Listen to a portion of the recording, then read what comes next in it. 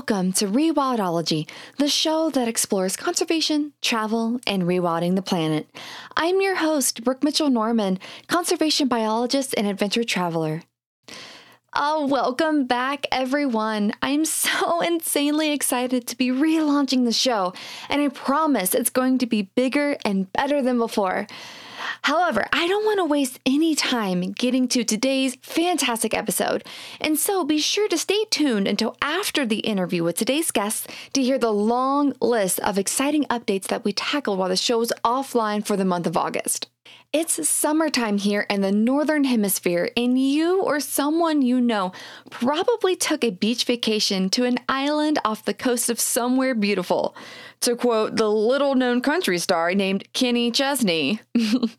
We daydream about islands, travel to islands, write songs about islands, and hope and pray to one day live on an island. Although islands only account for about 5% of the Earth's total landmass, they are some of the most biodiverse regions on the planet and are home to about 40% of all threatened vertebrate species. In addition, about 61% of the Earth's extinction events since the 1500s have occurred on islands. This begs the question, what is going on with our incredibly biodiverse islands? Why are they having such a hard time? And most importantly, how do we halt and eventually reverse the damage that's been caused over the past 700 years? To teach us all about conserving and restoring our islands, today we're sitting down with Dina Spatz, PhD, David Will, and Nick Holmes, PhD, the three leading scientists on the historic paper that was just released called The Global Contribution of Invasive Vertebrate Eradication as a Key Island Restoration Tool. In this massively important paper, these scientists synthesized over 100 years of invasive vertebrate eradications from islands and found that this type of intervention had an 88% success rate. Yes, an 88% success rate. It's rare that anything in conservation can give such a clear path forward. Dina, Dave, Nick, and I chat about a wide range of topics, including the history behind our island's decline, what's all involved in island conservation interventions, including eradications and restoration, how they created the novel database that's at the center of their historic paper, how to prevent future invasions from opportunistic species, and how we all can help save our islands. All right, friends, without further ado, here is my conversation with Dina, Dave, and Nick. Well, hi, Dave, Nick, and Dina. Thank you all so much for coming on the Rewildology podcast and exploring this insanely important topic with me that I cannot wait to dive really deep in. But first, you're brand new to the community. Please, let's start diving into each of your stories and exploring why you do what you do. So, Dina, let's start with you. Could you take us through your story and how you got to where you are today? Yeah, sure. I'm Dina Spatz. I am a senior conservation scientist for a nonprofit called Pacific Rim Conservation. They're based in Oahu, Hawaii, although I'm in Sacramento, California. And I'm the lead author of the paper that we're talking about today about invasive species and eradications. But I guess my journey to here wasn't really direct. You know, I didn't intend to work on invasive species issues per se. I think I got very lucky in college or after college. I had a really awesome professor who was sort of helping me find my way. You know, I knew I was interested in nature and science and conservation, but what exactly was the question? And so as I was looking for, my path, he introduced me to the Friday Harbor Labs, this research apprenticeship up in the San Juan Islands of Washington. And so he said, why don't you go up there and see what you discover, really? So I went there. I was a research apprentice, and I was exposed to this amazing coastal marine environment just off the San Juans. And we were looking at, plankton and oceanography and seabirds.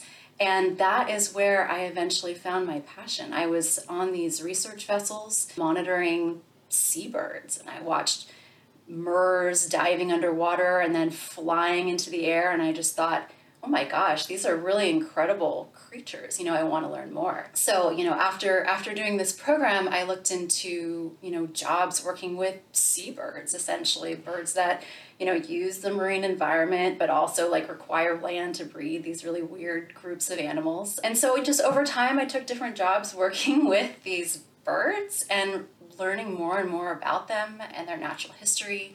And of course, once you start diving into a certain group of animals, you start learning about their conservation status. And so I learned over time, seabirds are this super cool, highly adaptive kind of bird, but they're really, really endangered. They're one of the most endangered birds on the planet. Bird groups on the planet. And so I decided I wanted to go back to grad school just to become a conservation scientist, essentially. And by doing that, I got introduced to islands, really. And once you get introduced to islands and you're thinking about seabirds, it's very obvious what's starting to drive their extinction rates, and that's invasive species. And I know we're going to get deep into what they are and what we're doing to resolve this issue of invasive species on islands, but that's kind of the trajectory that took me there. Oh, that's a great story. It's just, I love exploring and how do these pieces fit together? How did you get to this paper being the first author on it? So then let's shift gears. Dave, what is your story? How did you get to today and this work you're doing now? Yeah, thanks, Brooke. Thanks for having me. I'm Dave Will with Island Conservation. Island Conservation is the global nonprofit that's focused on preventing extinctions on islands by removing invasive species. I've been with Island Conservation about 15 years now, and currently our head of innovation.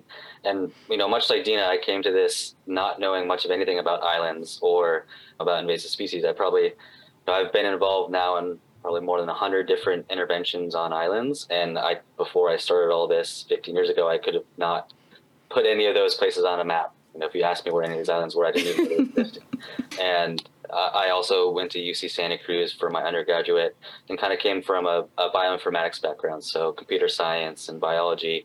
And as I was going through my undergraduate, a lot of that was very focused on molecular biology, which was interesting, but I had a real passion of having grown up outside and work in nature a lot, of real passion about conservation. And so I was looking for ways to apply kind of computer science and those sorts of things to ecological problems.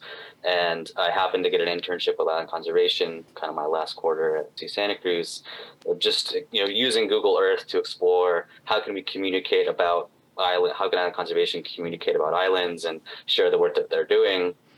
And through that and working with the staff there, I think I just had a really unique skill set in databases and programming that was really fortuitous, and that there was a couple of projects that needed some skills on the ground to be able to develop mobile applications and tools to be able to collect information about how those eradications and interventions were happening. And so I just happened to be at the right spot at the right time and was fortunate to go out to Isla de la Plata. It was my first project out in Ecuador, protecting some seabird colonies out there, blue-footed boobies and other seabirds. And it was a really impactful experience for me to be out on those islands and spending several, I think we were there for a month or 2 months out on the island every day, interacting with the island and getting to experience the seabirds. I remember clearly there was one bird in particular at the top of the island. There was kind of a gazebo shade structure that we would stop after hiking every day. And there was one masked booby that hadn't learned to fly yet. And it would come over every morning and tap on my boots and kind of, nibble on my toes and say hello. And I named it Goggles because it had this kind of over it. And I got to experience the first time it flew. I was there long enough that every day it would come up and say hello. And then one day it decided to jump off the edge of the cliff and fly for the first time. And that was just one of the many impactful experiences of being out on these islands and being there long enough to be able to understand these island ecosystems and the kind of impacts that you can have by addressing the problem of invasive species. And I felt lucky to have been here for 15 years. And my role now is kind of how can we increase the efficiency of these interventions, increase the scale, the scope, and the pace, and looking at a whole different variety of methods to doing that. And I come at this particular topic and paper from a couple of different backgrounds of having been involved in interventions, but also helping build the database to be able to track that, and excited to tell that story. So again, thanks for having me. Did you tear up when that bird flew away? I would have cried. Okay. I would have cried so hard. Yeah, and it's I have a 4-year-old son, and it's one of my favorite stories to tell him. And he keeps asking me if can I go get goggles someday, and I'm like, yes, someday we'll help you. We'll figure out a way. You can't meet goggles specifically, but we'll figure out a way for you to meet someone like goggles. That kind of makes me want to cry. That's that's just beautiful. Just even sharing these amazing experiences with your children and like watching it develop in them. And like, yes, we will go see goggles or their descendants, which is even more exciting. Oh, that's gorgeous. So Nick, it's your turn. Please share your story with us as well. Hey, Brooke. Thanks for having me. It's a pleasure to be here. My name is Nick Holmes. I'm the Associate Director for the Oceans Program for the Nature Conservancy here in California.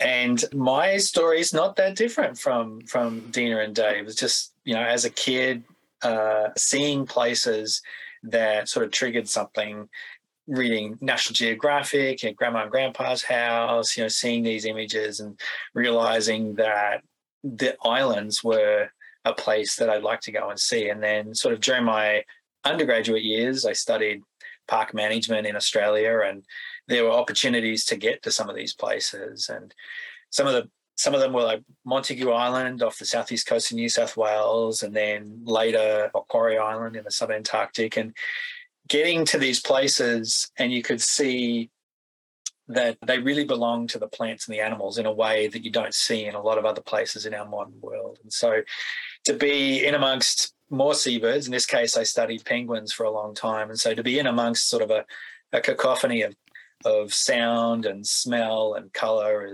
as these colonial seabirds, because if there's one there's usually hundreds, and to see what really how that part of the world operated. And so it kind of gets under your skin, it sets off a spark, and you really like, oh wow, this is pretty special, and you kind of realise this is a rare moment, and you get to see something as it should be, if you like. And for me, there were lots and lots of moments on islands where sitting amongst elephant seals or sitting amongst king penguins and being cold or being hungry, but realizing that this was a special place. And so you kind of get addicted to that. And these special places, you're like, okay, well, there's other special places as well. There's other islands around the world. And for me, I did my doctorate at the University of Tasmania, and by that time, I had met my future wife, a beautiful, remarkable, very tolerant American, and we moved to Hawaii. Mm-hmm. And so in Hawaii, I started running a recovery program for some threatened seabirds, birds that feed at sea but bred up in the mountains. And they were burrowing petrels and really remarkable birds. And so I spent a lot of time looking for these things. They were rare enough in the landscape that management didn't really know where all of them were or how to combat the threats. And when you start being on islands long enough, the threats start to become particularly evident. And they're quite common. That one of the most dominant threats around the world are invasive species, particularly invasive mammals. And they've been brought there sort of accidentally or deliberately. And so when you start working on islands and you start opening yourself up to these island stories, these island narratives, inevitably one of the characters becomes invasive species. They're either there and something needs to be done about it if we want to see benefit, or they're a risk and we want to prevent them from getting there. And so for me, this story of needing to see places and experience parts of the world really brought about career opportunities. I find myself really fortunate to have had that and to have a tolerant wife that's let me do those things. And now I'm here in California, and I am really fortunate to work with people like Dave and with Dina and so many other people in the island community. Islands typically evoke quite small landscapes in most people's minds. However, there really is a global community. And so I feel really lucky to have connected to people from Portugal, from Spain, from South Africa, you name it. There's islands all around the world, and there are consistent challenges and opportunities that these places bring. And so for us, this paper is also a celebration of that. It's a celebration of what happens on a small island, but at a global scale. And so it was really, really cool to be able to put that all together and to share it with you today. So thank you. Yes. And you started to drop a little hint about what is actually going on with our islands. And I know that all three of you have seen this firsthand, but could you, maybe for someone who might not know exactly what's going on, or I'm not an island expert by any means, most of what I've studied has been on actual like landscapes on a terrestrial land. So could you maybe give us more information? Why are our islands having such a hard time? Wow. Well, let's start with a little bit of ecology, life history, natural history. And so islands are remote places. You think about Hawaii, think about French Polynesia, think about the Azores. These are places that are quite remote. And as a consequence of that, the natural history, the evolution of species in these places, these places has been very different. There's a remarkably high endemism on islands. And when you look at plant endemism and you look at vertebrate endemism, the richness on islands is about 10 times greater than what you see on the mainland. Wow. And it's because of that, these evolutionary processes where ancestors or something has come and brought a founding population, where whether it's a seed or whether it's a bird, and it's allowed new species, they take hold, and it allows new species to evolve and adapt and radiate. And some classic examples are, of course, the Galapagos with finches, but also if you go to Hawaii, for example, there were 50 Hawaiian honeycreepers. A honeycreeper is a small bird that they've evolved in this beautiful marriage with plants, where they pollinate different plants, and their bills and their beaks have evolved to the shapes of the flowers, lobeliads and things like this. They all evolved from a single species ancestor, probably a Cardoine finch, that somehow got there, maybe by storm or maybe by strong winds. Some event allowed it to get there and to take hold. And then this radiation occurs. And now we have species that occur nowhere else in the world. And the other part that happens with islands, if you think about this, it kind of makes sense. If you go to a place like New Zealand, for example, there are no native land mammals. The exceptions are bats, and of course bats can fly, and seals, excellent swimmers. So you can see how they got to places like this. And so when you go to a lot of islands, there's an absence of mammalian life history. And that's exactly what happened in New Zealand, in Hawaii, in many archipelagos around the world. And so it's the absence of these mammals and some of the traits, so predators, for example.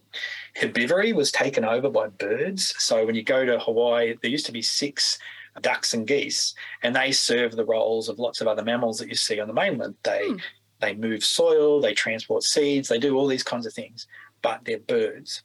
They're not mammals. There were no bobcats, mountain lions. There were no birds of prey for many of these places.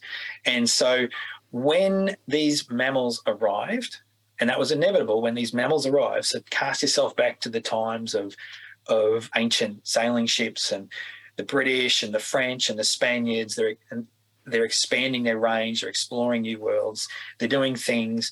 With them, they brought unintentional and deliberate visitors to the islands. Rats were amongst some of the first to think about. Rats are estimated to be on about 80% of the world's archipelagos. Wow. When rats arrived and when goats arrived, goats were often a deliberate introduction. Goats are often thought of as like an insurance strategy. If I get shipwrecked, there's a goat. I can eat it, I can milk it, if I'm a crafty, I can make myself a lovely cardigan or something like that. Goats are an insurance strategy. Lots of plants, equivalent things. When you look around the Pacific, you'll see a lot of Cook and Norfolk pines. They were actually insurance masts in case the wooden ships lost a mast at sea. So therein began this age of transfer, and then it stepped up a notch when we started to have an increase in shipping traffic. And in our modern world, advents like the shipping container and modern shipping traffic has sort of transformed the ability to intentionally and unintentionally move things around the planet.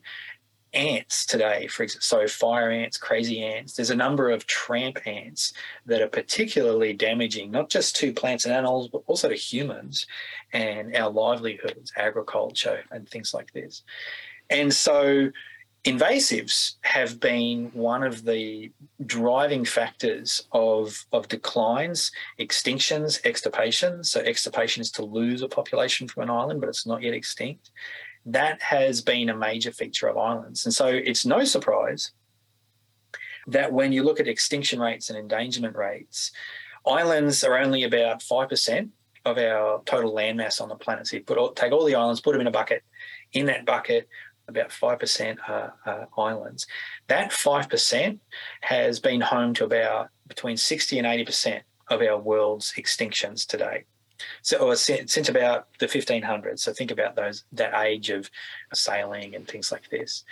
And when we look at our IUCN Red List, sort of the global yardstick of what's closest to extinction, about 40% of our most threatened species are on islands. So 5% of the land, but all of this extinction and endangerment, there's a much higher rate of extinction and endangerment on islands. And it's because of this endemism. Our 6 geese out on Hawaii, there's only one left, the nene. Wow. And the nene is beautiful because it's kind of it's a lazy Canadian goose that came to Hawaii and then a part of that population that never went back and just evolved into what it is today. It's a lovely metaphor. And this, no offense to Canadians, I have Canadian heritage. But we lost these geese, and we lost all sorts of really remarkable and rare endemic plants and animals all around the world because of these introductions. They could not compete with these new species that arrived because they evolved in the absence of them. They had no instinct or physiological response that allowed them to either fight or flight. They just sat there, and that's how we lost them. And so that rarity led to an increased vulnerability when these invasive species arrived.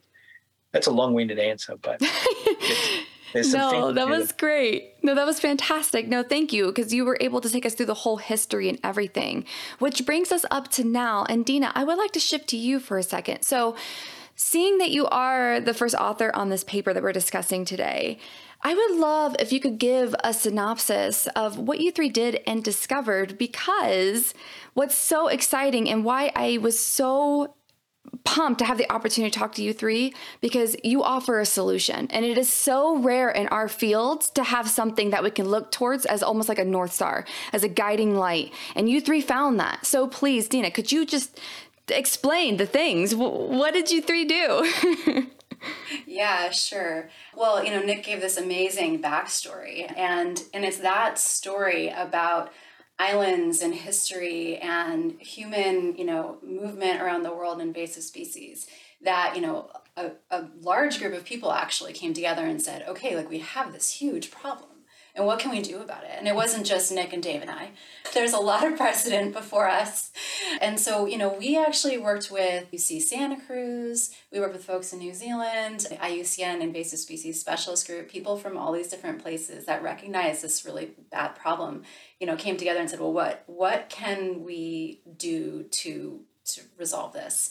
And that, eventually we worked together to write this paper. But even before that, people on islands recognized that there was this, absence of diversity, that things were starting to go extinct, and started removing invasive species from islands, just doing it and seeing quickly that, if we take goats off of an island, then a lot of the native plants come back. If you take rats off of an island, you start seeing these amazing quick responses. And so, this just sort of started happening because people on islands recognized that there was a problem. And so we call this invasive species eradications, more technically today. And so this group that I mentioned, they said, we came together and we said, well, how long has this been happening for? We know that there are benefits from removing invasive species from islands because of many times of this happening over and over again. We've been taking, especially invasive mammals, like Nick mentioned, are one of the most prolific kinds of invasive species on islands and the most damaging. And we see when you take them off, things respond really, really well. You see really quick benefits. So knowing that, we wanted to just ask simple questions like, okay, where has this been done before, and how many times, and for how long? And so with those simple questions, we basically built a database of island invasive species eradications. It's kind of a mouthful. We call it the DICE, where we looked towards global experts. We sent out hundreds of emails to people around the world and said, hey, have you done this? Have you removed invasive species from islands? And if so, can you tell us about that?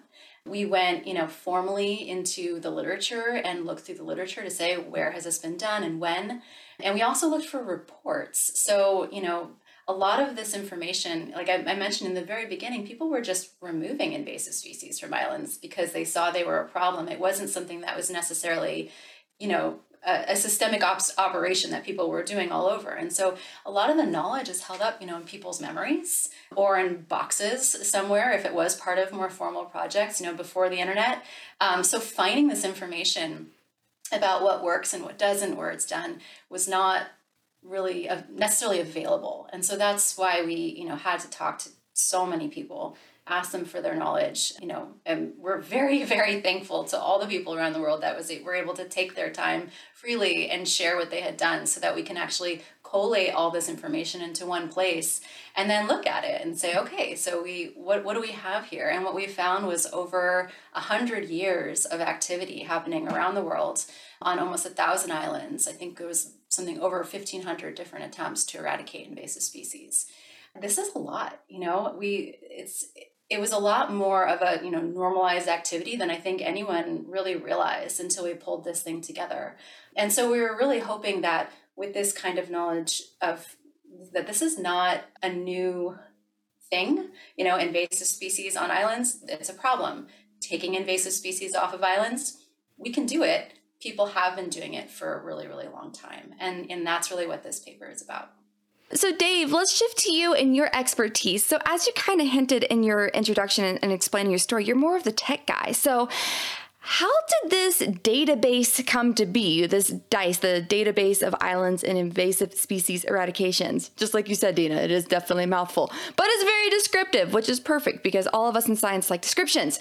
So Dave, could you tell us more about the database and how did you help create it? And is there anything else like it out there?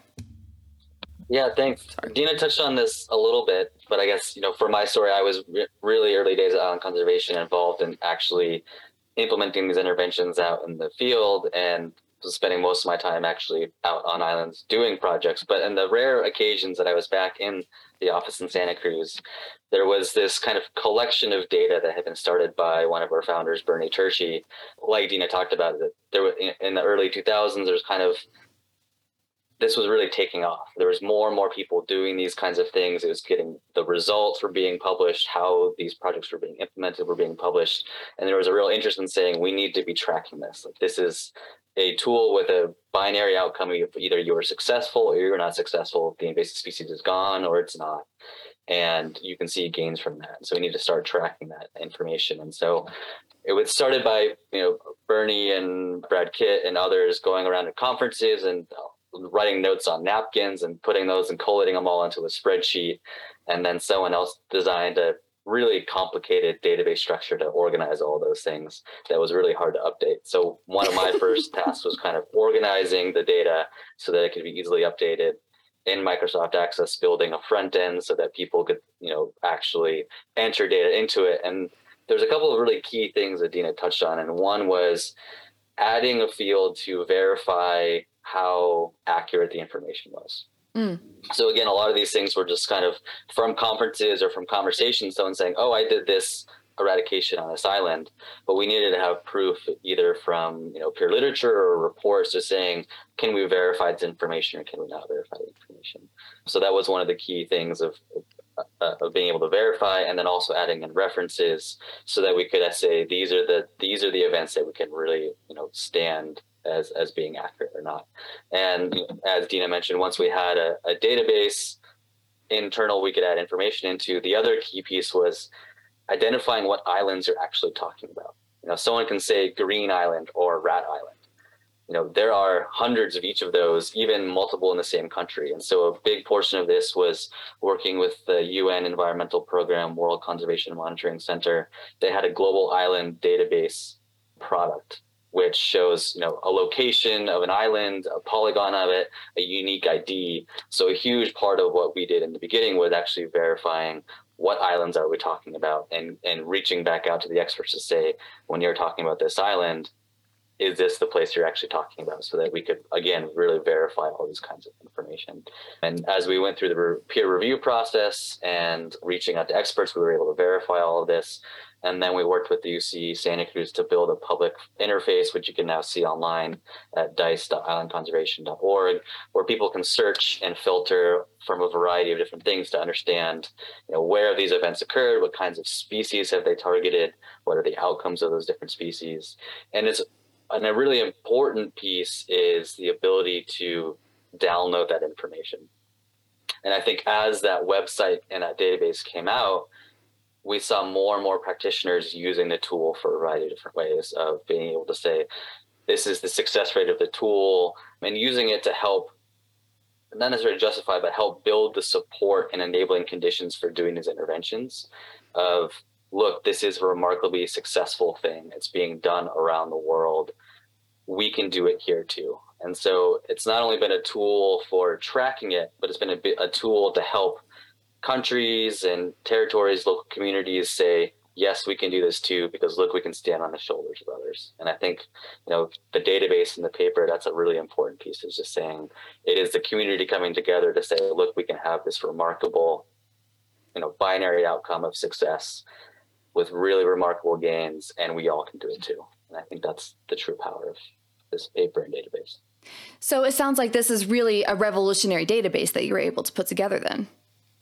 Like, does anything else like it exist? Like, was this like a first thing like this, or do you know of any similar things out there?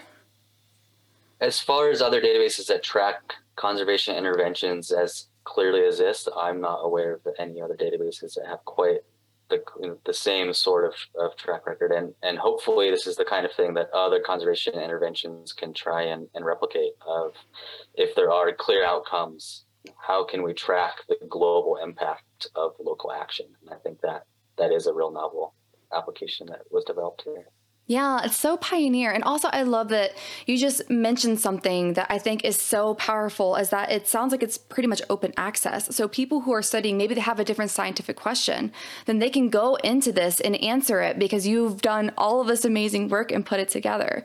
That is so powerful from a community standpoint. This any of us, I was clicking around on it. It is really cool. I was like, oh, that's goat. Oh, that's rats. Oh, that was the multiple things. And and then it also has the success rate or not. And so I thought it's just a very powerful tool. It's simple and easy to use and just very aesthetically pleasing too, because I've come to find that sometimes that part gets missed, but it's very nice to click through. It is fun. And it is, when I think about other sectors. So if you look in the human health field, or you look in the engineering field, there are oodles of examples of where solutions, if you like, or actions are tracked, and you can evaluate the different success rates.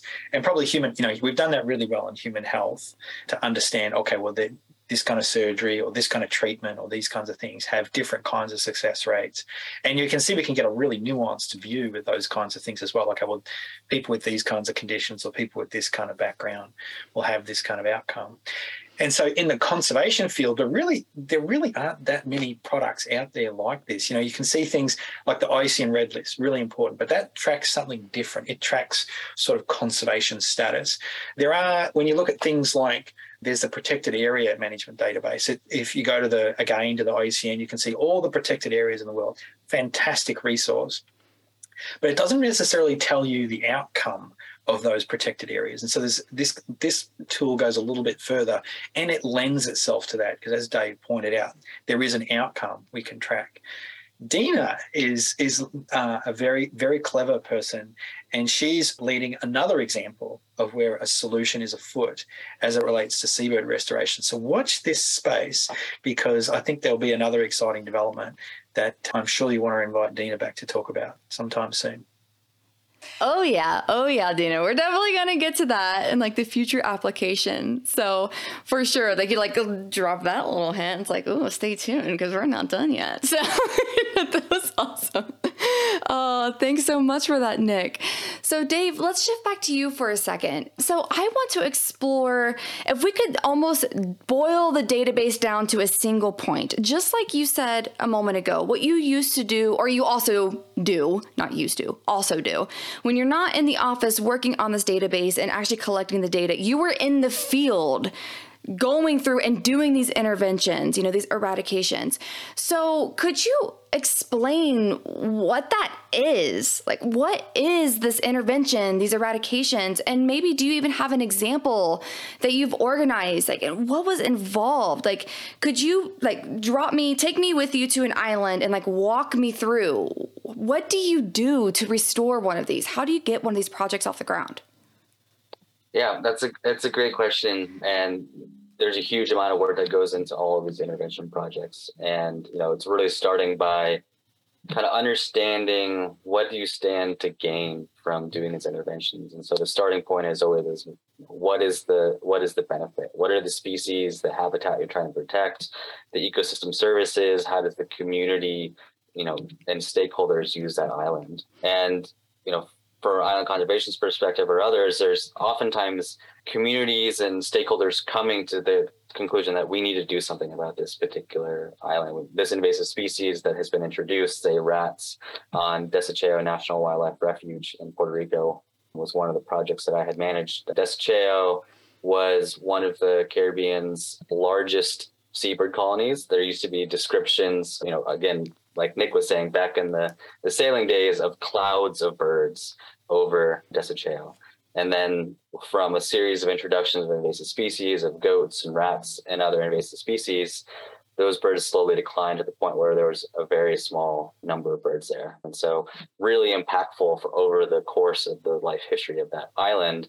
And the U.S. Fish and Wildlife Service, one of the managers of the refuge, realized that something needed to be done to be able to restore that particular island. And going through the process of understanding what are the species that are there, what are their distributions, so you can understand how are we going to actually remove those invasive species. And so when we're talking about rats, there's a series of principles that we apply for eradications. Of you want to make sure that you are addressing the problem, you're removing all of the invasive species on the island, and that you are understanding the kinds of consequences of the actions that you can have, both positive and negative. You want to make sure that if you're removing the invasive species, that invasive plants or other species that you don't want to come back aren't going to come back.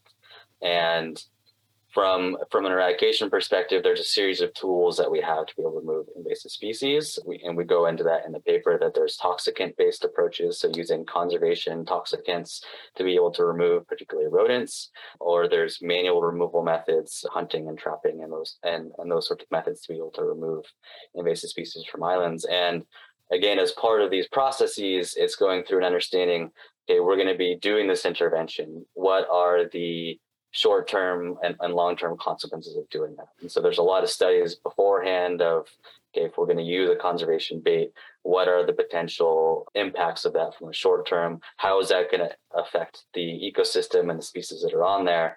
And there's a huge amount of risk mitigation to understand the potential short-term consequences of that. And all of this comes down to, again, from land managers and from stakeholders, of long-term versus short-term gain.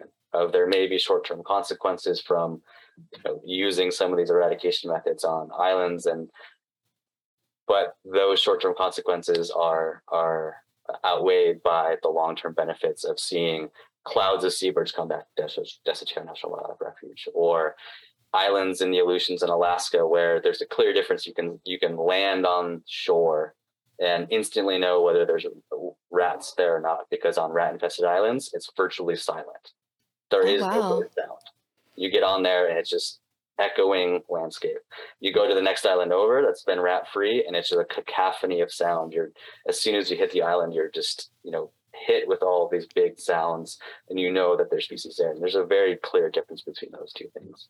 And those are the kinds of outcomes and benefits that we're looking for, and working with communities to be able to make those decisions. And I think it's really important to know that choosing to not do an intervention on these islands is a decision in and of itself, because we know the consequences of that. We know that if those islands will remain silent, they will remain without seabird sounds if we do not do an intervention. Or we know that these species that have been introduced to islands will cause extinctions.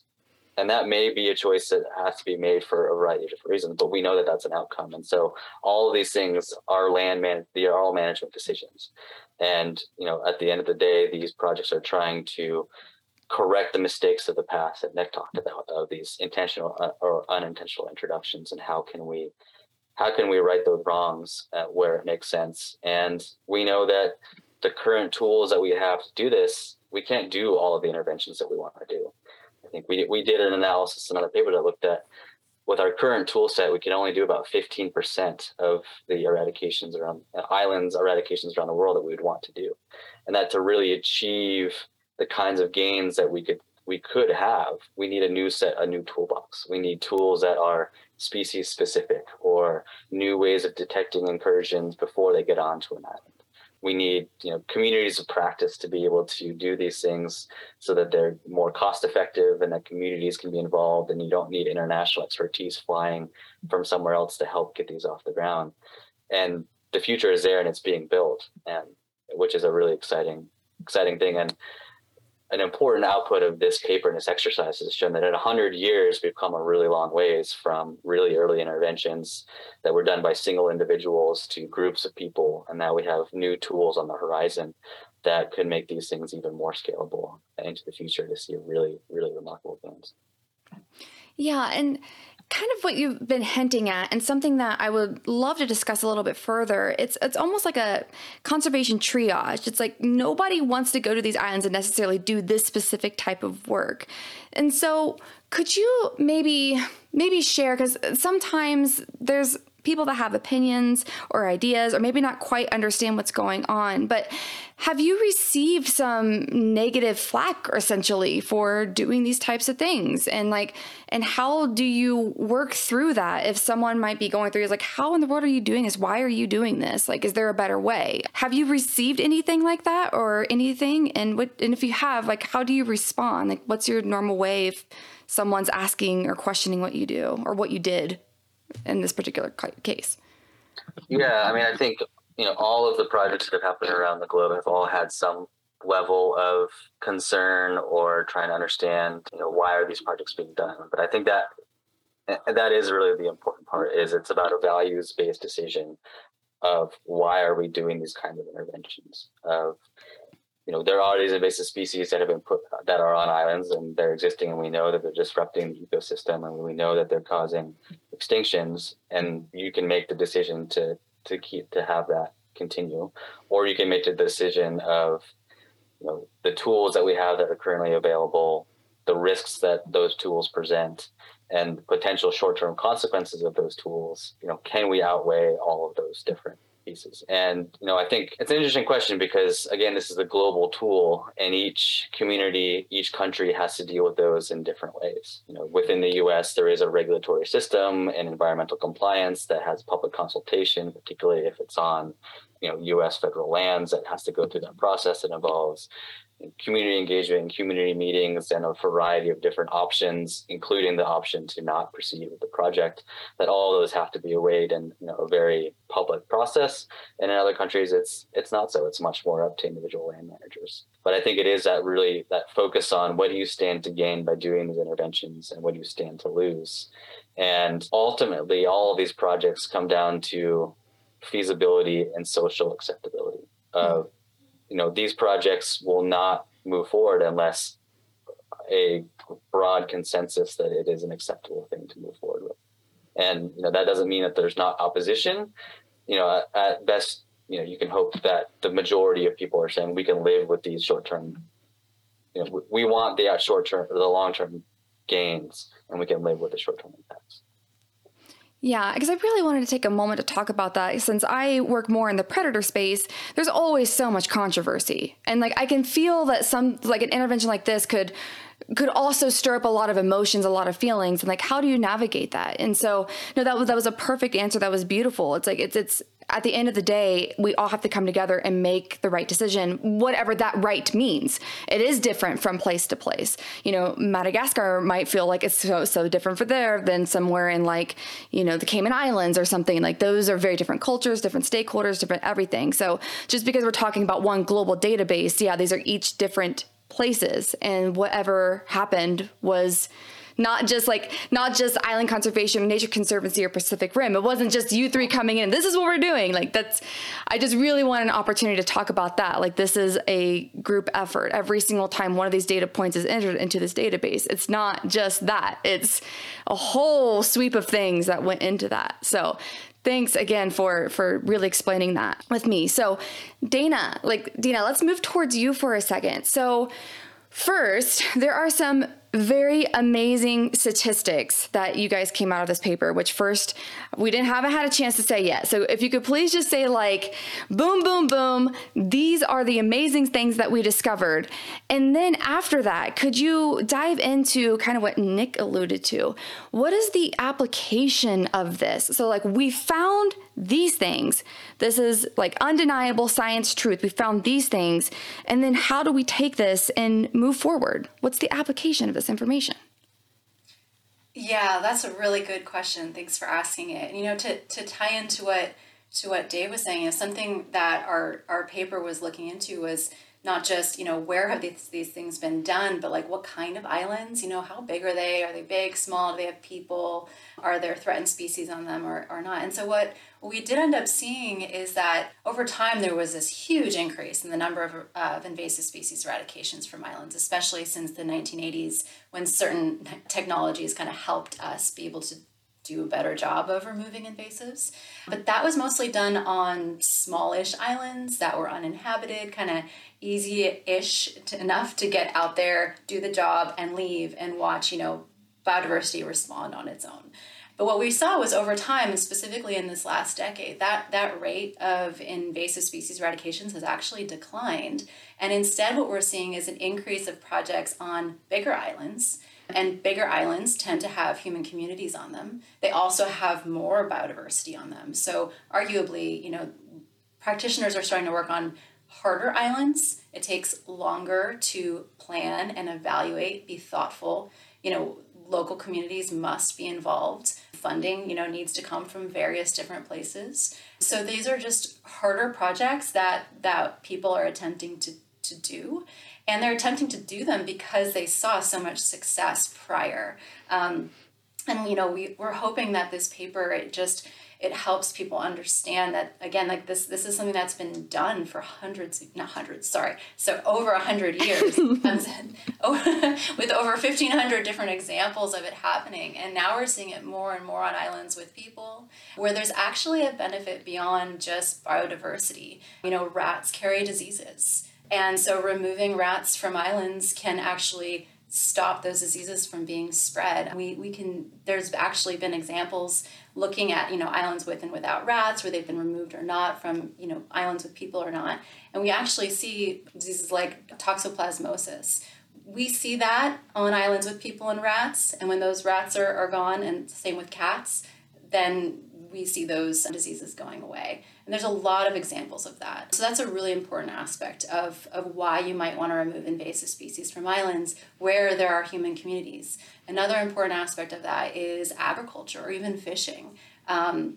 Invasive species can have a negative effect on agricultural systems. And, you know, we see that on continents too. That's not alone to just islands, but the effect is really great when people depend on their land and on their sea, you know, to eat and to survive and thrive. And so by working together with communities and working on these, you know, bigger islands and inhabited islands, we're actually seeing a much greater benefit, not just to, you know, the plants and animals that we love, but like to our, you know, human communities as well. And then to continue down a little further, like I said, Nick kind of alluded to something that you might be working on as well. So how are you applying this? Like already, you just published this paper. I mean, literally it just came out like this, woo, fireworks, boo, boo, boo. It just came out and you're already using it to apply to the future. So what could you share with us maybe about what you're up to and how this is already being taken a step further already from what you guys just released? Yeah, definitely. I know. I appreciated that he put in that plug for this part of the conversation because, the database that we developed for this paper, it really was monumental in that it was so difficult to track conservation efforts and their outcomes. There's a lot of other, stats out there that are easy to track, like baseball stats or right. Nick has talked about Kelley Blue Book. People have been consolidating information to one place to be able to make decisions for a variety of different reasons. But in conservation, there are a lot of problems and there's very limited funding. And it's just really hard for people to put their money into, let's develop a database that then can tell us about what happened in the past. And let's use that to inform our decisions in the future. We're wanting to get boots on the ground and actually do the work to prevent extinctions and to restore ecosystems. So it's not so easy to track these things. And so just having had the opportunity to do that for invasive species eradications and track those efforts over time has been really, really important for, island biodiversity. But the other thing that came out of it was just the actual tool and the method for developing these databases and recognizing that I'm now with Pacific Rim Conservation, which I mentioned earlier in Hawaii. We're working with the Nature Conservancy and a variety of other groups that are interested in we already actually have done this, but basically taking the methods that we did for this database and asking it for a totally different question, which was reintroduction efforts. I mentioned that I studied seabirds for a long time. I love that group of birds, and this group of people are experts in restoring seabird communities in particular. So, what we've done is said, okay, let's take this and let's ask, where have seabirds been reintroduced to islands and mainland areas over time? How have they been moved? Has it worked? Has it not worked? So we developed the Seabird Restoration Database really based off of this invasive species eradication database. Our collaborators are in New Zealand as well as in the US, and we actually have already put all this data together. We've reached out to hundreds of people to gather information about where seabirds have been translocated or attracted back into restoration sites. We also ask questions like, were invasive species removed prior? So the work that was done with this invasive species database is actually playing into us being able to understand, what kind of management actions are taking place and what can we restore thereafter. And in this case, we're thinking about seabirds.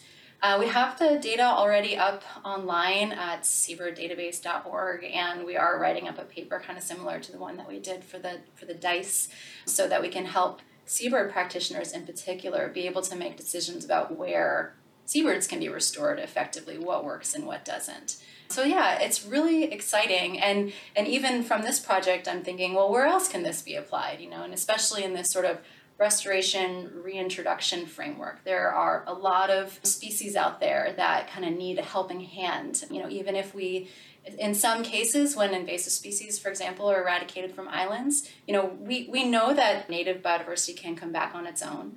But given that there's a ton of other stressors out there, including climate change, hunting, for seabirds, there's issues with fisheries, bycatch, animals often need a little bit more these days. And so by, being able to reintroduce them to places that they've become extirpated is a really important, really successful tool.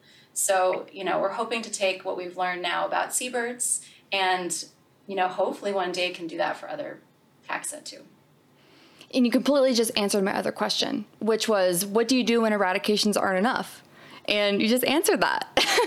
You help the things come back. So you might get rid of everything, but sometimes nature does need a helping hand in identifying that. And so now you have a whole database that you're working on, which is amazing. Like, okay, yes, we have this platform foundation. Now what's the next level? Because sometimes, we just gotta give a little nudge, and then hopefully they can come back. So that's fantastic. And of course, when that's out, you're gonna have to come back on and tell me all the things, and we're gonna have to go through that.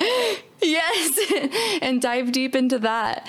So So Nick, I would love to take this back to you and let's go full circle here. So we've talked about what we do, how to get rid of everything and eradicate everything and try to restore it, as Dina just said, back to its pristine pre-human mess upness. So how do we prevent this from happening over and over and over again? Good question, because we can remove these harmful invasive species, but how do we stop them coming back again? The mechanisms by their arrival may still be present, and so we need to deal with that. I want to call out something that you just said, though, is, you referenced the goal. What are we striving for? And Dina did a great job pointing to who's our audience, who are we communicating to with these kinds of science products. And when I think about that, it's organizations like Island Conservation, Pacific Rim, TNC, a host of others in the NGO space. And it's also about to decision makers, both at local levels that may have responsibilities for islands, but also at national scales as well. And each of these different organizations may have different concepts of what they're striving for. And in some cases, it may not be achievable, especially when we look down the barrel of climate change, to imagine that we could recreate the past. And so there's a particularly challenging, exciting, daunting future where we have to think about what is the right way to create resilience for our islands, for the people that are dependent on islands, and the species and the ecosystems that are dependent on islands. And so we kind of have to flip the paradigm and be willing to be brave when we think about the future. What can we build that's likely going to persist into the future? And a really big part of that touches on thinking about the islands and the solutions and the actions for islands in a holistic sense. And this comes right back to biosecurity, which is a key part of what you're alluding to, which is the prevention of new invasive species coming onto an island. And removing an invasive mammal like a rat can only be done if there is a high degree of confidence that you can control or greatly limit new arrivals of that same species. And as we talked about earlier, our world is changing radically. We're becoming far more increasingly globalized. There's lots more touchstones from different places around the planet to islands. And each one of those touchstones you can think about as a vector, a pathway for not just ourselves or our goods or our services to be transported, but also uninvited guests. And what are the harm those uninvited guests can have? One of the most terrifying and remarkable stories is the brown tree snake in Guam, which was a leftover uninvited guest to the island of Guam. People didn't even really know about it. And all of a sudden, again, it comes back to sound. I like that sound's a major feature of our discussion. They started to notice things were missing in the forest, the sounds. Birds started to disappear. And then all of a sudden, there were extinctions. And we still have the brown tree snake on Guam. We still do not have the capacity to remove this key threat to the ecosystems of Guam. It's still there. And we have the added burden. Guess where Guam's connected to? It's connected to Hawaii. It's connected to Palau. It's connected to all these other places that if the brown tree snake got there, it will have equally devastating consequences. And now we have to think about ants, these crazy ants that are being moved around the Pacific. They bite people. They're really annoying. They'll reduce the capacity, the value of a tourism product in some of these island nations, in addition to outcompeting and predating native invertebrates. So we really have something else to lose here. And the threats are increasing because of this globalization. And so we have to be really, really vigilant with biosecurity. And so there's a reason when you go to New Zealand, you get off the plane, they don't ask you if you've been to North Korea or Iran. They want to say, have you been camping? Can I see the soles of your boots? And I'm not from New Zealand, but I go through New Zealand regularly on my way home to see family and whatnot. And they do it. They will check everything within an inch of its life because the risk of bacteria or fungi or invertebrates coming in on those boots into the country is potentially economically incredibly damaging. And you see the same thing when you go to Australia as well. And when we think about our little islands as well, here in California, the Channel Islands, or when you go to Auckland, you go out into the Hauraki Gulf, you see Rangitoto or Motu Tapu and these kinds of places, really strict biosecurity. And we want to know, do you have seeds trapped in the Velcro of your jacket? Have you run your hands through the bottom of the pockets of your pack? Are you really confident that you don't have a rat in the back of your car that's going onto the ferry? And so on and so on and so on. So biosecurity is the prevention of new invasive species being transported to our islands. And other key part of this is detection and then rapid response. We want to be able to detect those things and rapidly respond to get rid of them, because in many cases, like the brown tree snake, for example, we don't have the capacity to deal with that if it reaches above a certain level. And so detection and rapid response is key. And that's why some of the most fantastic workers in the biosecurity space, you see conservation dogs, which have their sense of smell as like 8 times the capacity of a human or things like this. And of course, they're rewarded a lot more easily than humans. And so you can get some really willing workers in that space. It's fantastic. So biosecurity is sort of a component of this full spectrum of activity that needs to go on as we think about invasive species. So eradications are often thought of as like a foundational intervention. You can't do a lot of these other things unless you deal with this primary threat. Everything else is kind of fruitless, or you only get sort of minor gains, or you may end up just banging your head against the wall. So you really got to deal with this primary threat of invasives. Once you have dealt with that, with things like eradication of invasive mammals, that enables these other conservation activities to occur. Returning lost seabird populations, maybe bringing in a new animal or plant that, as we look down the barrel of climate change, this is the best opportunity for it to persist into the future. And we need to have biosecurity, sort of this ongoing thing to protect these investments, to protect these places to last into the future. And the best way to think about that is in a return on investment capacity. It's the same as staying healthy. As much as I try and tell my kids, look, those bags of chips are rubbish and that chocolate bar is not going to do you any good, let's think about human health. That doesn't resonate with them, but it's the truth. It's cheaper and it's easier to simply do these low tempo, low cost activities to stay healthy. And that's what we need to think about with our islands. Low tempo, low cost.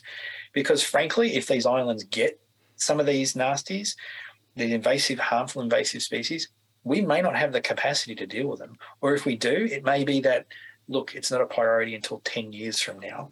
And that's when something really dramatic and really bad can happen. So there's biosecurity is key, and I think that's a great opportunity to think about these interventions, these eradications of invasive mammals as how does it fit into the spectrum of other restoration activities that are needed in order to see these goals that might be at a local scale or at a national scale, and they will reflect different values, like Dave alluded to, where human health is going to be folded into these. And we can think about economic livelihoods because we're seeing more of these islands in places with people, and so on and so on. So these different value systems are going to lend themselves to the goals. They're going to drive the goals. And we need to think about the solutions in this full spectrum of restoration activities that are out there. And I love that you just brought up the example of the moment like you land in New Zealand and they're asking about your camping boots, because I've been to the Galapagos Islands and I work in the tourism sector. So explaining what someone is going to experience when they land on that island, and every single item that they have is going to be searched. And it does feel pretty invasive. That's the topic of today. Invasive into like your private space. But when someone understands what they're actually doing, they're looking for those nuts. They are looking for something that might be detrimental to this, like as close to pristine as we know. They're not like 100% pristine, but close to pristine areas. How important it is that there is this checkpoint that is just going to make sure that these islands, pretty much the only industry there is tourism. I have a lot of friends there that are guides and just, boat owners and stuff. Like when COVID happened, they were absolutely devastated. Now just imagine if something was accidentally brought in. that wiped out one of the most amazing places that's one for tourists and then also for biodiversity. And that one checkpoint is hoping, I mean, us in the tourism industry, we do our best to try to prepare tourists and like, please do not bring these items. And there's always that person like, oh, they're not going to find it. They're not going to check.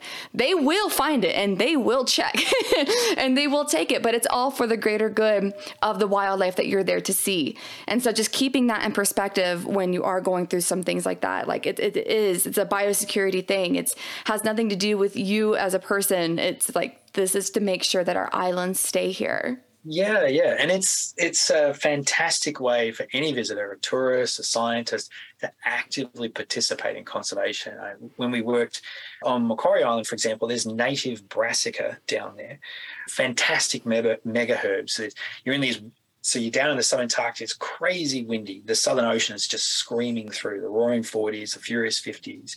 And they're called mega herbs, and some of them belong to the brassica family. And you duck down underneath them and the wind disappears. It's like you're in like a Hobbit tunnel or something. It's fantastic. But a consequence of that is no cauliflower or broccoli is taken to the island as a food item because of the potential for disease transfer. And so that even like at that sort of thoughtful level, and an island that belongs to the US National Wildlife Refuge System and to the Nature Conservancy that I visit every now and then, we freeze all of our belongings for 48 hours once we arrive on the island in order to eliminate the likelihood that ants, for example, or seeds have opportunity to persist.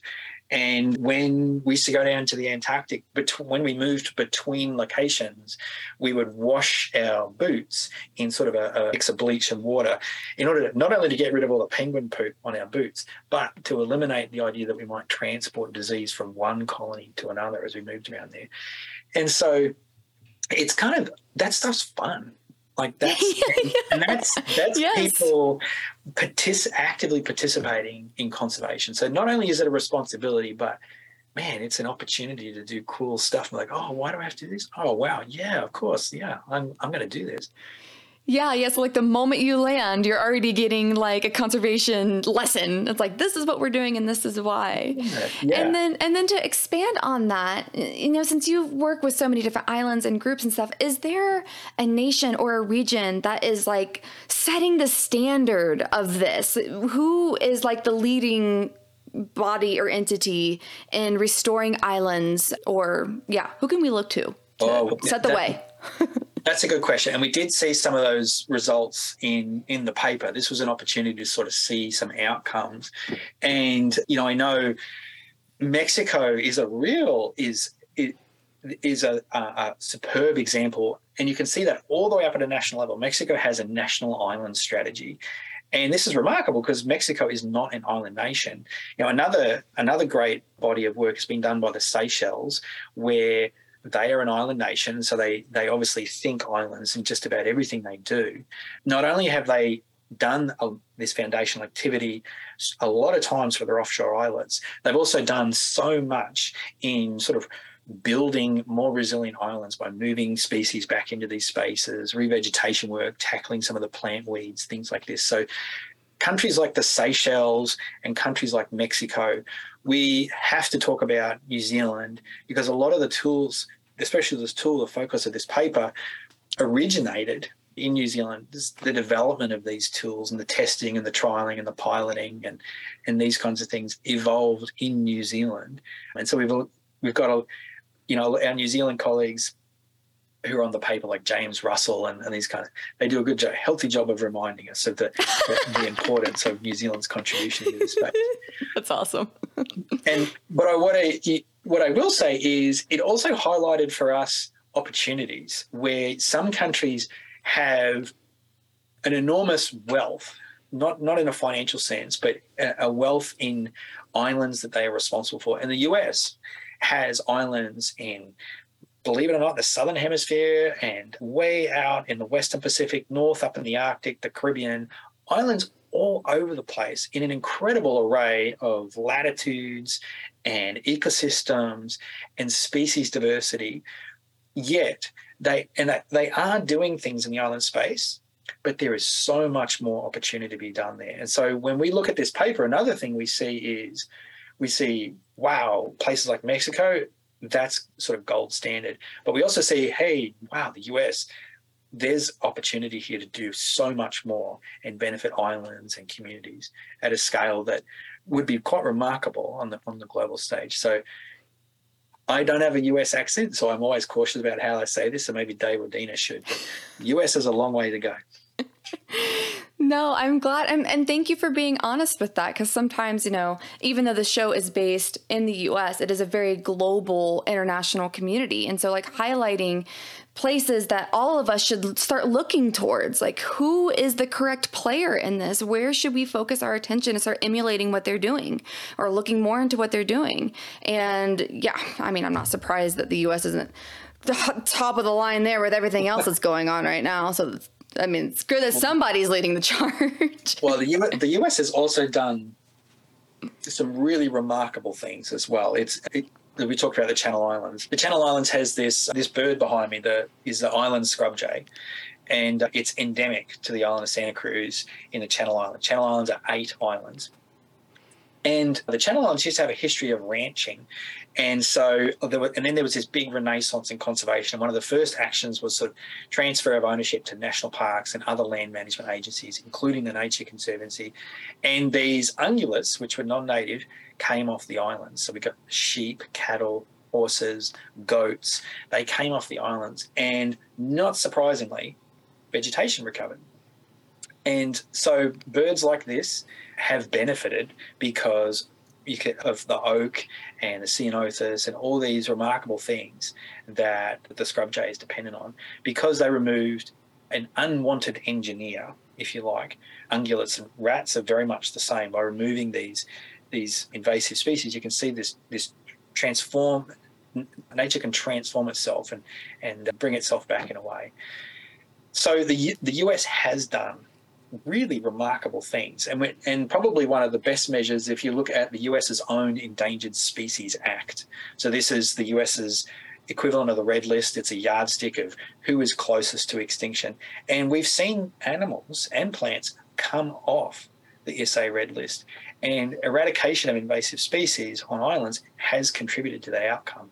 In the Channel Islands, there's something called a night lizard, and it's this really awesome, craggly Game of Thrones looking thing, but it's about your navy. Awesome. And by getting rid of goats and by allowing habitat to recover, it's allowed the range to expand in a way that land managers and the powers that be don't feel as worried about it going extinct anymore, and it came off the Red List. So I have kids, and so I'm not going to tell them, you're doing a terrible job, you really need to do better. It's more about, well done, you've done some good things, now let's look to the future. I think that's the approach for the US. Yes. Yeah. I think there are other stories too that, Nick talked about the Channel Islands. One of the ones that stands out for me, and you mentioned the Galapagos earlier, was there's a couple of projects that Island Conservation and the Galapagos National Park did to restore some of those island ecosystems. So there was Pinzón Island, there was the Pinzón tortoise, which only lives on that particular island, that because rats were introduced, was not breeding on the island anymore and hadn't been breeding for quite a long time. And it was actually the Galapagos National Park that was going out to the island, collecting eggs, collecting young tortoises, and bringing them back to another island so that they could be reared till they were big enough where rats wouldn't be impacting them. And, they basically had to be above a certain size at which they wouldn't be impacted by rats anymore. And so we did an intervention to remove invasive rats from the island.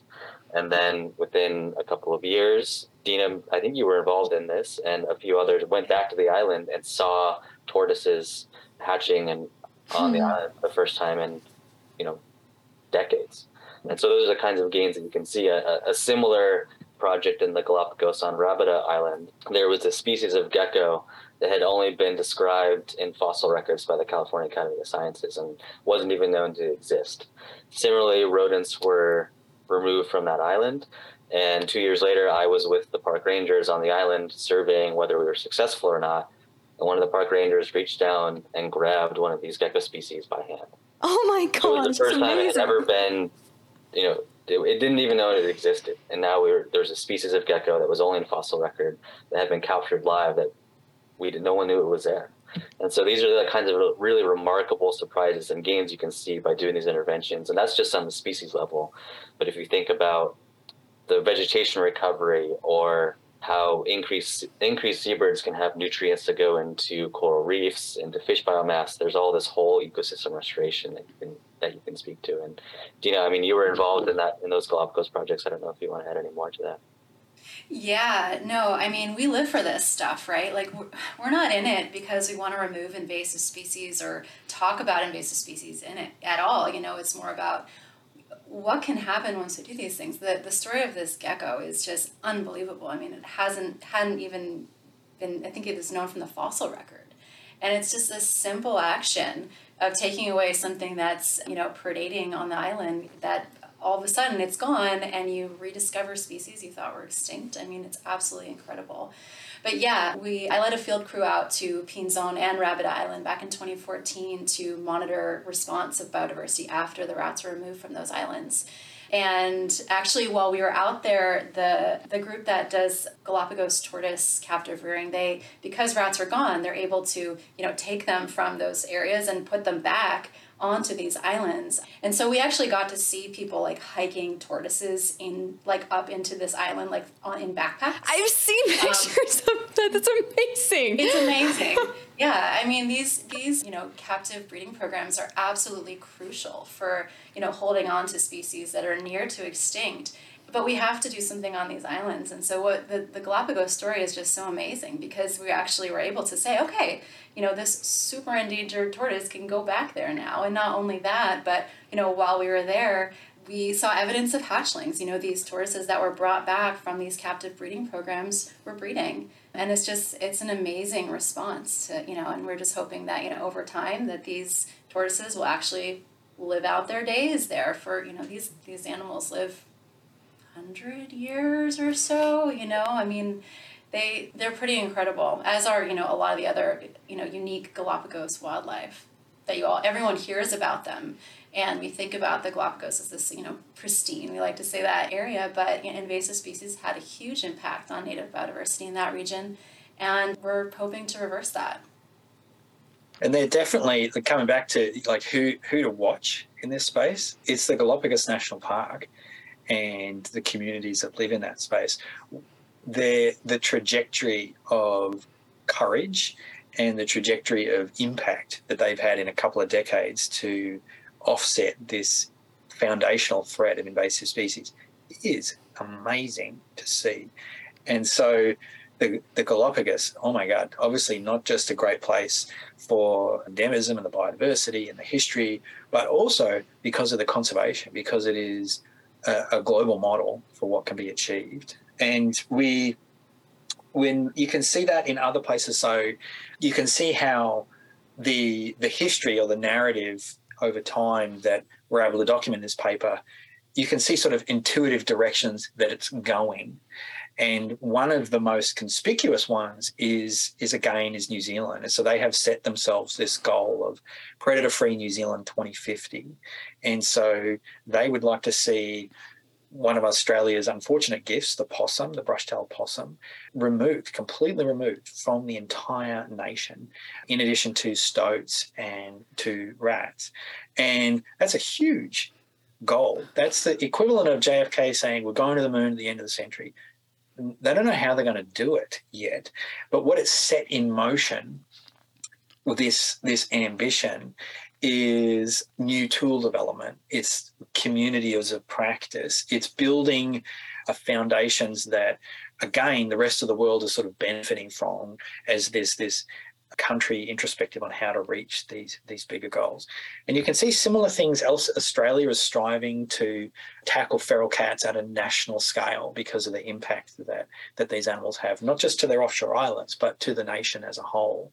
And so you can see really ambitious and remarkable goals being set as it relates to islands. And so, again, you know, when you think about ROI, if you're in the business of seeing good things happen on this planet, then islands are an intuitive place to direct your energies, because you can get high return on investment. And so it's definitely a space to watch. all these stories of individual stories on islands that we could tell these all day. Each one of us has so many of these stories. And if your listeners are interested, we did write a paper with have to give her a shout out because she's been so key to all of our endeavours and our thought leadership, is Holly Jones. And Holly helped us pull together all these incidences of, hey, this thing got downlisted, this seabird returned, oh, hey, this place seemed to grow more lizards, or we pulled all of them together into a single paper as well. So it's a wonderful companion piece because this paper sets out really, I love this paper because it's just so simple. It's like, hey, this tool, it's got an 88% success rate. I'm like, oh, that's pretty good. I get that. And now that we have this companion piece that talks about, well, this 88%, that's a means to an end. That's just a path to an outcome. Tell me about the outcome. This other paper talks about the outcome and it says, hey, here's all that, in this case, the animals that have benefited. And it talks about the number of populations. And there were hundreds of populations and dozens of species where we've seen positive outcomes, either because they had the capacity to recover on their own simply by removing this threat, or because it enabled some other action to occur, moving an animal around or something like this, conservation translocations like Dina alluded to earlier. So we'll make sure that that's in your notes. Yeah, I was going to say, I wrote that down, my show notes, Holly Jones. Okay, we're going to make sure that paper is in there too, because I want to read that as well. Yeah. So, I mean, go ahead. I'm sorry. I was just going to say, I mean, something, bringing it back to the paper and what we were able to look at was just who is doing these actions. And we've talked a lot about New Zealand and, moving on to these bigger, more ambitious projects. Nick mentioned the Seychelles and Mexico. For them, they've already accomplished, at least Mexico, I know has attempted or finished over half of their islands with invasive species, have already removed invasive species from those islands. And so their actions are now moving towards these more larger restoration goals. It's not the removal of invasive species that's the end game. It's to restore ecosystems. And a lot of these projects are being done with local communities. And so, we're able to see when different countries started these interventions, what their track record was. And, for places like Mexico, they've done so much that they're now able to move on to the actual seeing biodiversity response across so many of their islands because of the hard work they've done. And the other thing, that got picked up by doing this work is that, originally, or not originally, but over most of the decades of these actions, 80% of all eradications were done by just 8 different nations: New Zealand, Mexico, Seychelles, US. But what we're seeing now is more and more countries doing the work itself. There's something I think 36 or 38 different countries that we identified that are now doing invasive species eradication. So it's all this hard work that everyone has already done, bringing this all in and sharing that information. It's this knowledge sharing capability that's really, helping us see more and more people in a diverse set of communities and a diverse number of islands now really attempting eradication. So it's really exciting. And I think that's really important, is that we're really seeing this replication and scaling of these different visions. Again, Nick mentioned the Predator Free 2050. The Seychelles and Mexico have reached these points. Palau is starting to explore a vision for what are invasive free rock islands look like. A group of islands in Canada, the Haida Gwaii, is similarly considering how can we achieve archipelago-wide invasive free outcomes that would benefit community and the local goals. And Island Conservation and Scripps and Rewild have launched an Island Ocean Connection Challenge to try and restore 40 islands by 2030 and getting the government of Panama and Palau and Chile to sign on to it.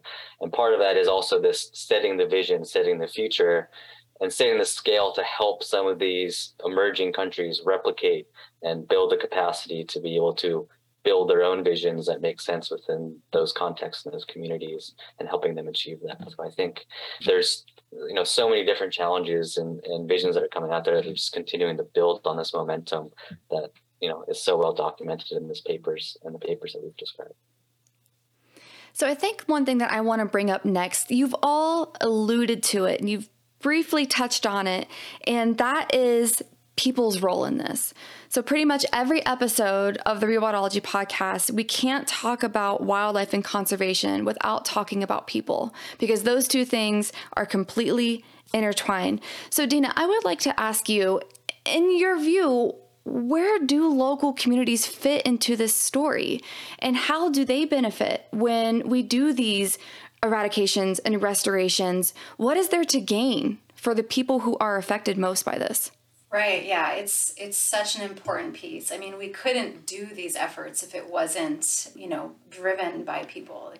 That's the baseline of all this. And back to Mexico, most of their projects were done with local community members, local NGOs, and government all working together to be able to actually address these issues. A lot of the islands have fishing communities or permanent inhabitants.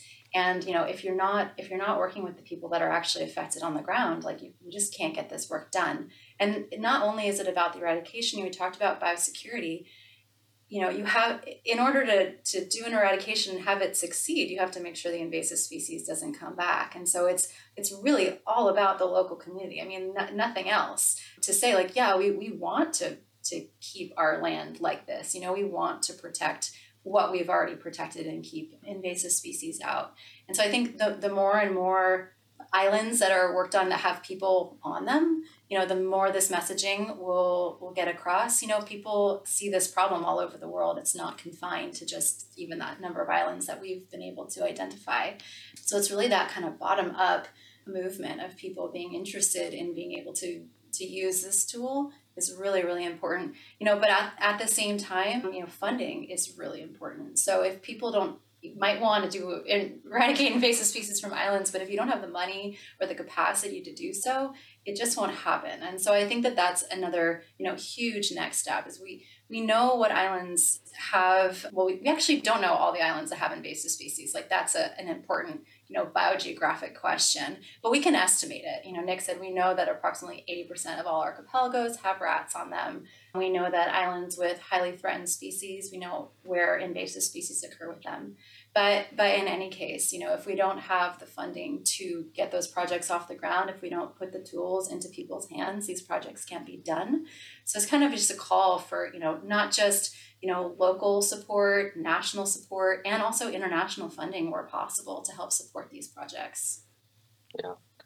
I think communities really are first and foremost for all of these. Even Island Conservation as a nonprofit, we don't own any islands, and all of these things are done to help support the local projects. And I think a great example of that is Floreana Island back on the Galapagos. There's more than 50, IUCN listed species that occur on that island. There's introduced rats, cats, and mice that are on the island that are impacting all those species. But there's also a community of at least 100 people that live on the island. And a huge part, and it's been almost a decade in planning, is to understand what are the impacts of those invasive species to the biodiversity, but also there's farmers and people that grow food that are impacted by rats. Their food crops that they rely on either to sell or to eat day to day are impacted by rats. And the tourism's, as similarly as you described earlier, of people coming out to the island, they want to see biodiversity, but if you're not seeing the Floreana mockingbird or some of the medium tree finch or some of the other species that are out there, that's highly impactful. And when we talk about implementing these projects from the community perspective, there's whole life changes that they need to make to be able to implement these projects. Things like, how do you store your food waste? How do you go about recycling? Or, how do you responsibly manage your pets so that they don't impact these things? Or what are the impacts to water quality? And so to be able to do all these kinds of projects, there are some very day-to-day behavioral changes that the community needs to buy into to be able to make sure that the project is successful. And so, all of these projects are very largely community driven, especially on islands where people are living there. And it's kind of, again, building the momentum, building the enabling conditions, and getting those short-term versus long-term benefits to be understood so that these things can really move forward. Yeah, that was awesome. Perfect answer. So, Nick, let's shift to you for a second. So I'm feeling super inspired. You all have just given me so much information. Like, I want to do everything that I possibly can to help in any way. But I don't live on an island. I am literally as far away from the ocean as you can possibly imagine. I'm in the Rocky Mountains, USA. Like, that's not, you don't get further away. So I'm not near an island. I don't make a lot of money where I can't donate a whole bunch of funds. There's like all of these things that I can't do. And maybe a listener might feel the same way. So what can the amazing person listening right now as a community, what can we do to help with this work, to move forward? If we could take away one thing, like what is that? Great question. And I love questions like these. And I'm sure some of your listeners are going to be, maybe they're early stage career conservationists and scientists. Maybe they're retired and they live by the coast, or who knows? I'm not sure who your listenership are, but I do know that just doing what you're doing right now, becoming educated and opening yourself up to new narratives, to new stories. If islands haven't been a part of that, then I'd encourage you to learn. Just learning is the key. These are the initial sparks that give you the opportunity to understand about our massive world and the opportunities that lie there. Read about islands, whether it's as old as sort of Darwin's cornerstone book that's influenced all of us in ecology and science, or whether it's something a little bit more modern, whether it's a travel story to islands. These are some of the easiest ways to open yourselves up to islands. And we'd be happy to provide, so I'm sure between the three of us, we can throw a few suggested readings out there. And then watch this space. When we look at conservation, and it's not hard to see some of the more inspiring stories and some of the things that give us hope are on islands. Predator-Free New Zealand 2050, the Island Ocean Challenge, there's a Micronesia Challenge 2030, all of these types of big picture, ambitious goals.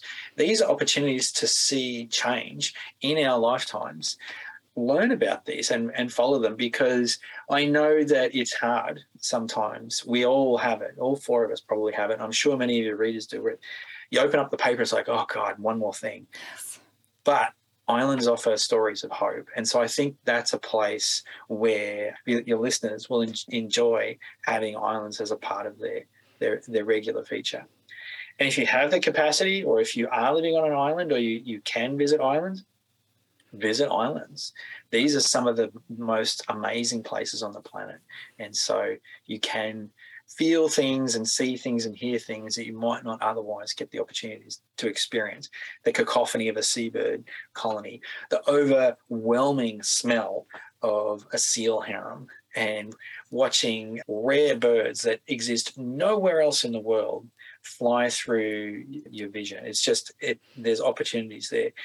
And when you think about island natural history, there's a lot of islands within islands. And so in the US, mountaintops are often islands within islands. And so some of the same principles, some of the same conservation thinking and strategies lend themselves to mountaintops, to freshwater ecosystems, and more.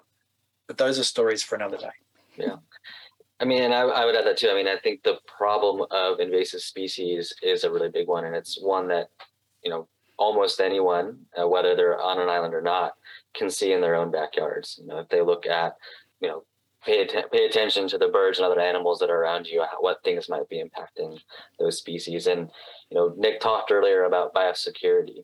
For your listeners, travel with intention.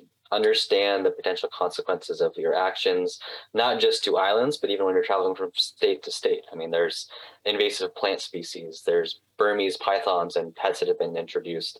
There's a whole variety of things that are impactful to all of us every day, no matter where we live. And we all have a responsibility to understand those and do our part to try and stop the spread of those things. Islands is a really great example that really drives home what we stand to lose. But those same things we can stand to lose on continental systems, and continents are the place where we don't have a lot of the tools to do this right now. We might not have them for 50 to 100 more years to address some of these invasions on islands. So the best thing that we can do is prevent them before we need to do the removal. And that's a responsibility that all of us as people that inhabit planet Earth have a responsibility to try and be responsible about that and stop those introductions and invasions. Yeah, that was absolutely perfect. Well, Dave, Dina, and Nick, I am so honored and so privileged to sit down with you three and share your amazing work. And I cannot wait to get this out and share with the whole community, and then as well as follow up and maybe even have future episodes with all of you or one of you, and just keep us in the know. Obviously, this is a very important space to watch. And so everybody, this is not the first time you're going to hear from these three. But again, thank you all so much. Thank you for having us. Thank you. Wow, talk about an amazing conversation with these three incredible scientists, right? If you feel inspired, be sure to check out all of the resources listed in this episode's show notes to see how you can support island conservation, the Nature Conservancy, and Pacific Rim conservation. All right, I know I promised you all a list of everything that we tackle while the show was silent in August. First, though, I want to explain why I decided to slam the brakes and pause releasing episodes for a whole month. To be fully transparent, I felt that I had reached my max capacity with the show and started reaching out, asking for help on how I could take things to the next level. To help me get through this glass ceiling, I got in touch with some amazing podcast gurus that gave me great advice on where to take the show, and I recorded an entire series based on the knowledge that they shared with me. Well, after polling all of you, I learned that most of you don't prefer series/seasons and like the current releasing schedule of random topics every week. So after having created this whole plan, I realized that it wasn't what you wanted. And so I blew it up, took a break, and figured out what to do next. So in the month of August, the podcast grew by 100%. And now I have the wonderful Heather Bailey as part of the Rewildology team to help me with the tech side of the show. Audio, video, sound, YouTube, etc. She and I have so many big visions planned that we'll announce to you all as soon as they're put together. Also, I finally took the time to build an entire resources section on the Rewildology website. In this section, you'll find a recommended reading list, all of the organizations and projects that have been featured on the show, and a huge resource article for anyone else that would like to launch their own nature podcast. I will soon be releasing a solo episode all about conservation travel and will include tips, tricks, resources, everything that can help you plan your next adventure, and it will be put in this section of the website. Next, all episodes are finally organized by region and topic. So now if you'd like to hear every episode from one part of the world or about, say, marine ecosystems, you can get a snapshot of everything the show has released about your topic of interest. Lastly, there are new ways to support the show. This podcast doesn't have any corporate sponsors. And so now, if you'd like to help fund the podcast and keep these stories on the airwaves, you can make a secure donation to the show through PayPal. While on the website, you can also purchase a piece of swag and show your Rewildology love. As a reminder, at least 10% of anything that this podcast makes will go directly to our conservation partners. And those are all of the updates that I can share with you as of now. I wish I could spill the beans about everything else that we're working on, but I think this is a great place to start. Again, thank you all for being a part of the Rewildology community, and I can't wait to see where the show is in another year and a half. Hey, thanks again for listening to this episode of Rewildology. If you like what you heard, hit that subscribe button to never miss a future episode. Do you have a cool environmental organization, travel story, or research that you'd like to share? Let me know at rewildology.com. Until next time, friends, together we will rewild the planet.